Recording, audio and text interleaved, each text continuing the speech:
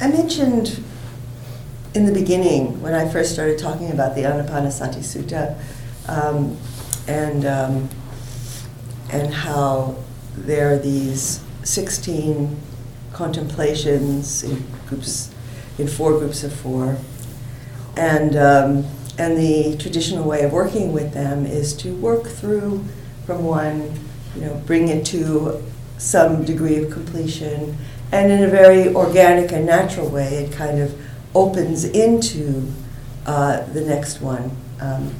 And having this sort of roadmap of it helps us to see where we are on the journey. And Buddhadasa Bhikkhu also said that he realized, he taught a lot of lay people, and he realized that not everybody is going to have the opportunity, the time, just the space, mental space even, to really devote that degree of energy and resources and time and energy to working through it in this way. It's a very thorough and complete and absorbing path. And he said, there's a kind of the condensed version, or the more shortcut route. It's not exactly a shortcut, but just trying to find the right expression. That you can abbreviate it a bit into 2 main components. And the first is that we do, in working with the breath, in following the breath, and bringing our awareness into the whole body. So the first 4 of the contemplations, knowing the characteristics of the breath, and then developing through the breath, developing a whole body awareness, a presence of mindfulness in the body, which brings the mind to a quality of calmness and presence and steadiness, which allows us to really be present with our moment-by-moment unfolding experience in meditation and also in daily life. And so the first part is to develop this steadiness and stability of mind, of attention. And then the second part is to apply it in all of our activities. So in formal meditation, and also in our just our daily activities in daily life. And the practice, the meditation practice that is most conducive to doing this is called choiceless awareness. So I'm sure many of you practice this practice of choiceless awareness. It's a form of practice that kind of unfolds, that develops as we practice Vipassana practice. Normally, the way Vipassana is taught, more commonly, is that we're told, focus your attention on the breath in meditation and develop a samatha practice. Samatha means tranquility.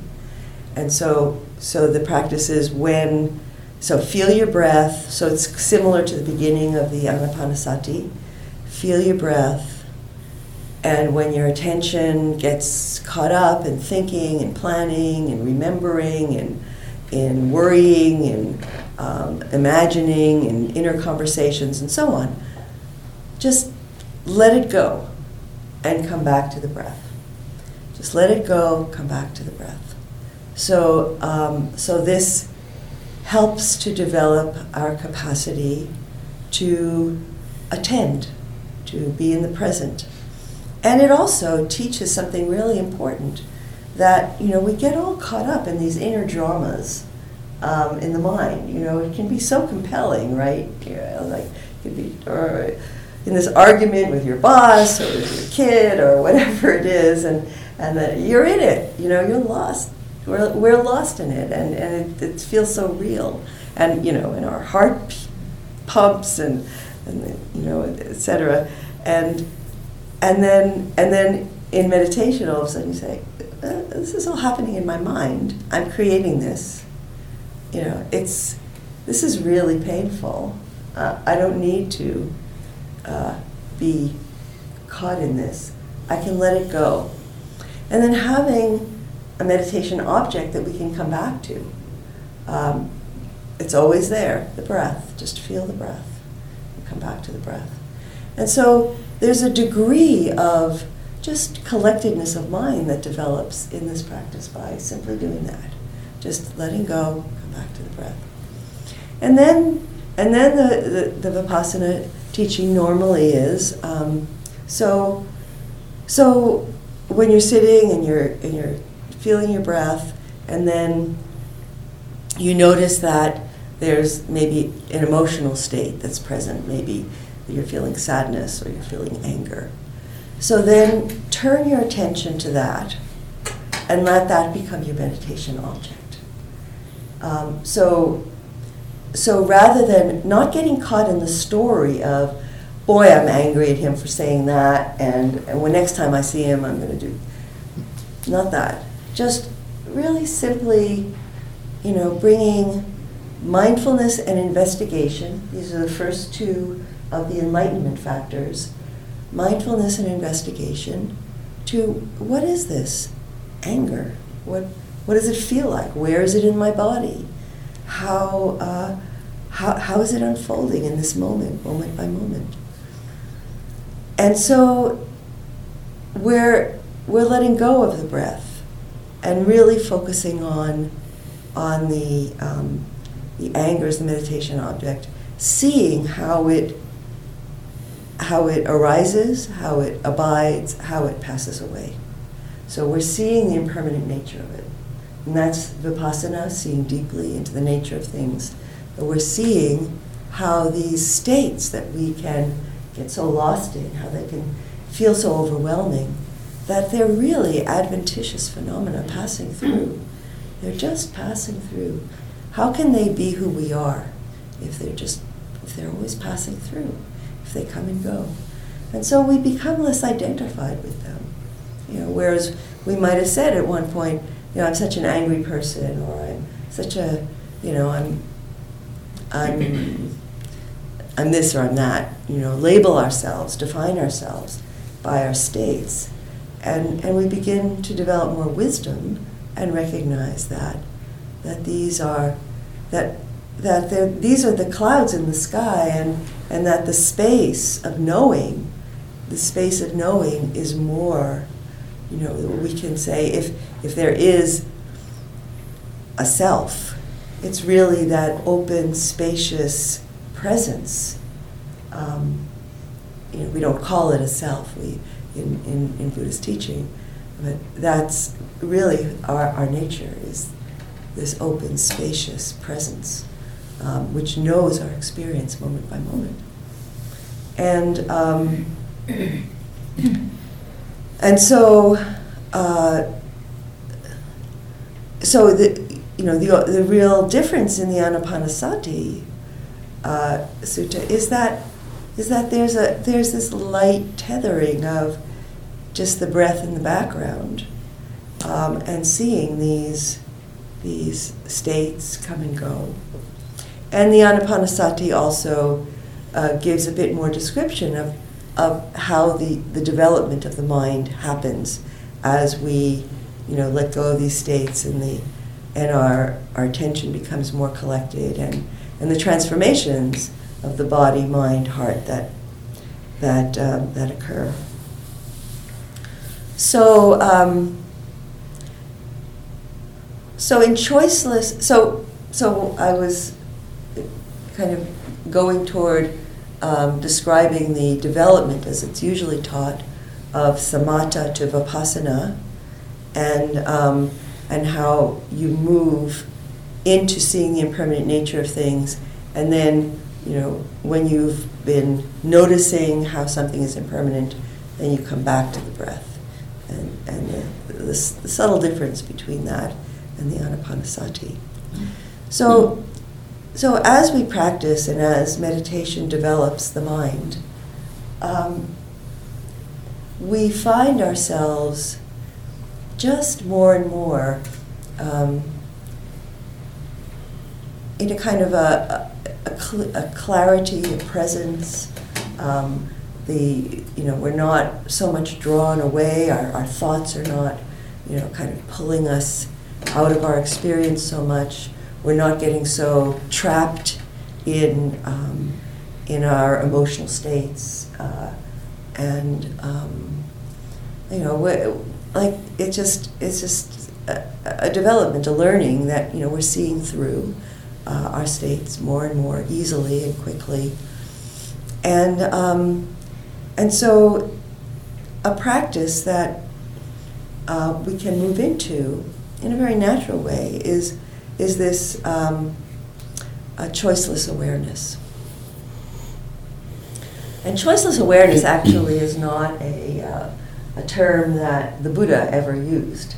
It's actually a term that a 20th century master, Krishnamurti, coined as to the process of meditation. But Buddhist teachers have adopted it because it's a very good descriptive word.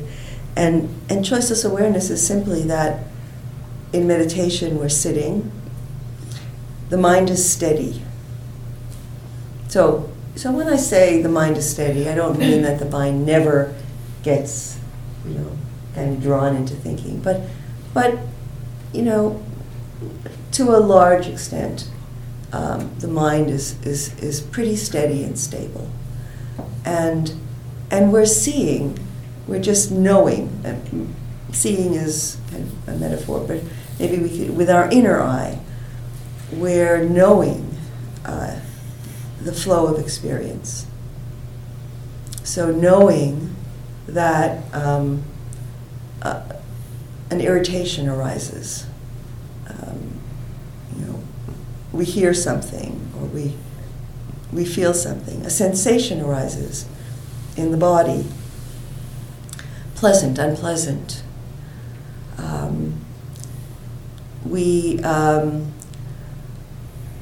We hear a sound. Sound comes and goes.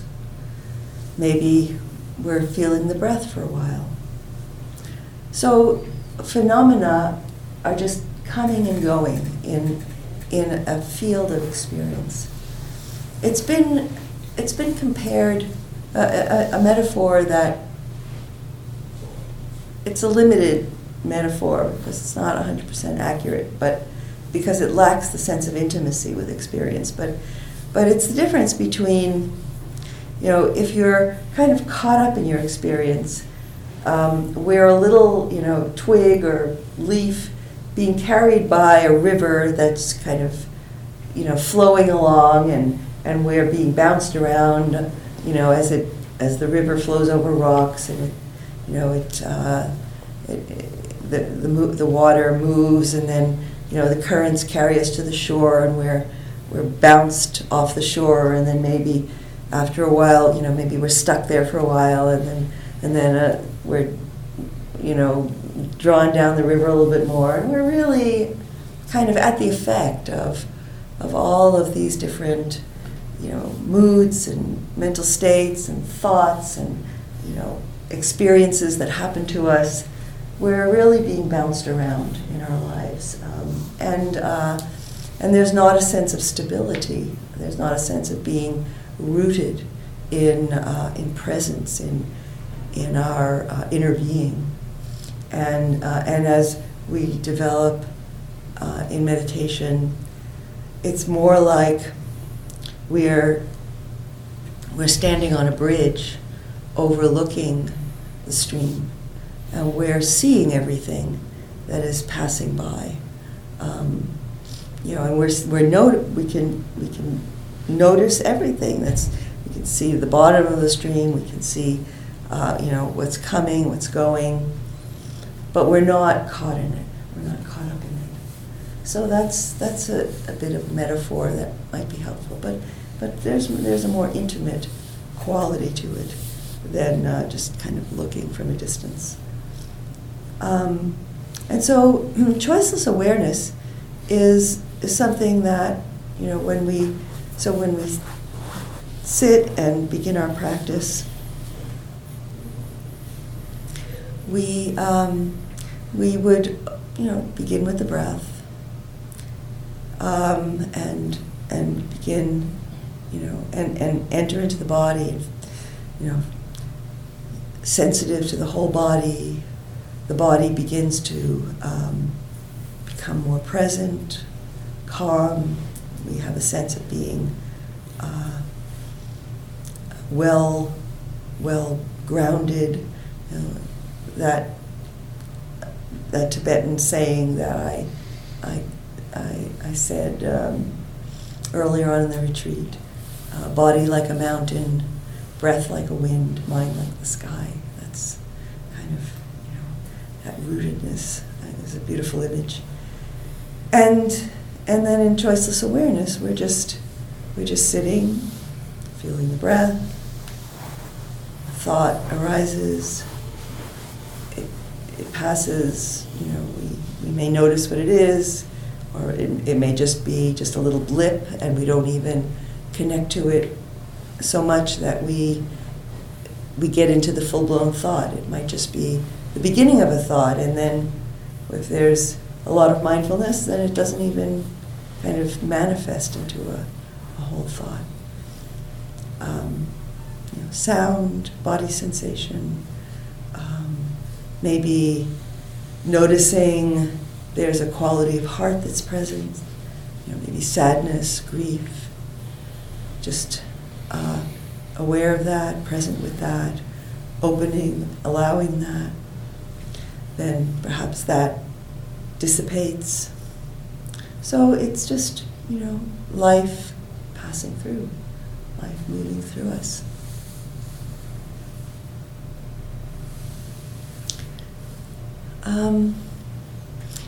And this is a form of practice that we can also bring into our daily lives. It's portable. So we can simply, be aware. We're in the grocery store. We don't have to get caught up or feel the maybe kind of bustling energy around us. So we can feel it, but we don't. It doesn't have to affect us in a way that we feel ungrounded. So,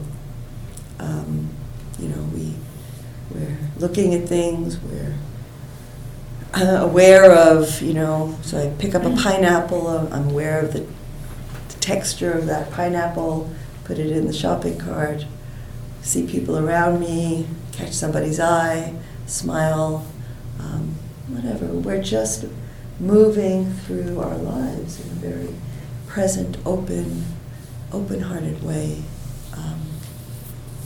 And then maybe we get caught up in something. So it's, it's not,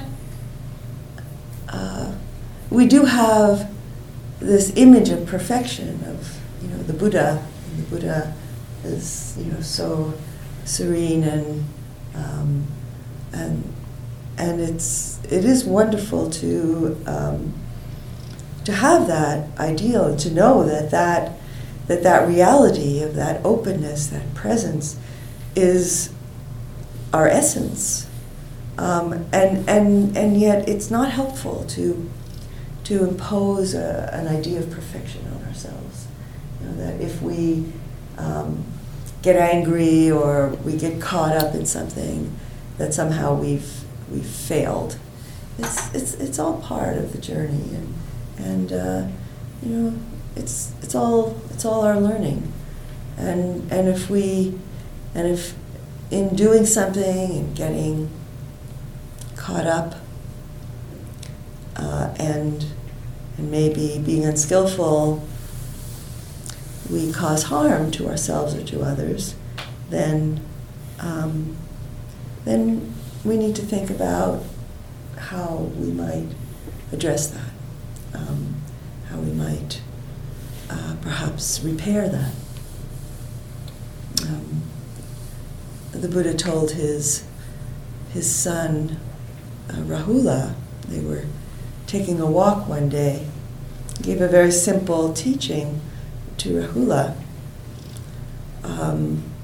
He said, Rahula, if you are considering doing something or saying something, or even using your mind in a way like to plan something, like an intentional activity of the mind, ask yourself first, will this cause harm to myself or to another? And if you realize it would, well, just don't do or say or think that. And he said, and then Rahula, if you're in the midst of doing something or saying something or using your mind intentionally about something to plan or to create something, check in and ask yourself, is this causing harm to myself or to somebody else? And if the answer is yes, then stop. Don't do it. And then after you've completed doing or saying or thinking something, ask yourself, did this cause harm to myself or to another? And if the answer is yes, then go and talk to that person if possible, or talk to your brother or sister, monk or nun, and or companion on the path, and talk about what this was like, and maybe think about what could be done so that you could learn from it and repair any harm that was done.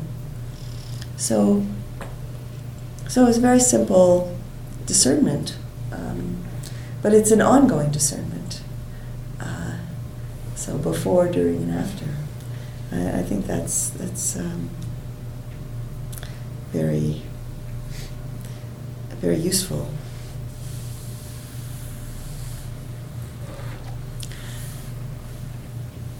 So, and then the other thing I just wanted to show you is that 3 very good books on Anapanasati are Mindfulness with Breathing, but a manual for serious beginners by Buddha Dasu Bhikkhu, and Breathe, You Are Alive by Thich Nhat Hanh, really a lovely book, and then Breath by Breath, Larry Rosenberg, and he studied with Buddha Dasu Bhikkhu, and really his book is, in many ways, not entirely, but in many ways, a kind of contemporary, Buddha Das is a contemporary, but he's a Thai forest monk, and so he's speaking from a particular experience, which is not that akin to most of us, and so Larry's kind of more accessible in that way, and very profound. So I'm going to put these books on the table so you can look at them. But they're just there for looking, and you can take the information if you want. Does anybody have any questions about choiceless awareness? So not questions about the going home and all that, but just about the practice itself. Anything not clear? Can you just say one more time the difference between the Anapanasati and then the other sort of Vipassana and Samatha? Could you just, in a nutshell, say what the difference is again? So the difference really is that very, as far as I understand it, I wouldn't say that. I mean, I've practiced Anapanasati. I mentioned this in one of the groups that, I've practiced the 4 foundations of mindfulness for many years, and I've taught it for many years. And then more recently, I read the Anapanasati, and just found it very beautiful and profound, and realized that in a way I've been practicing it in a natural way, because there's just this light tethering of the breath, which in the Samatha Vipassana teaching more widely done, you're usually told to let go of the breath.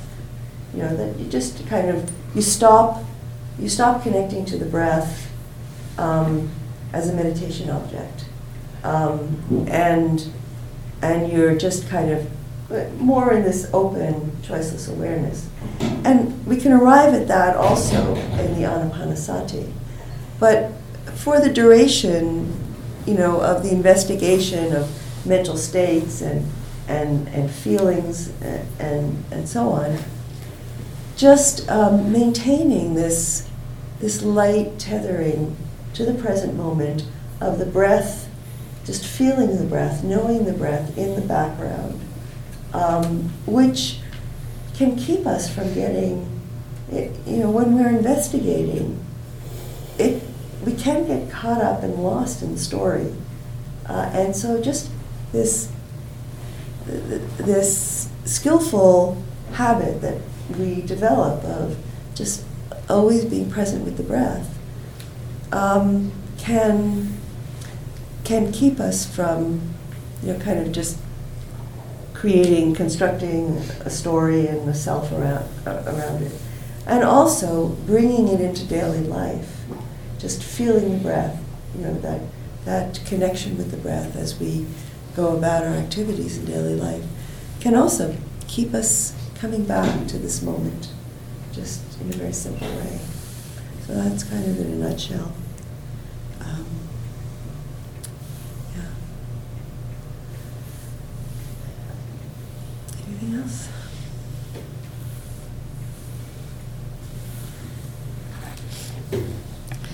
Okay, so let's do some sitting practice. Thank you for listening. To learn how you can support the teachers and Dharma Seed, please visit dharmaseed.org/donate.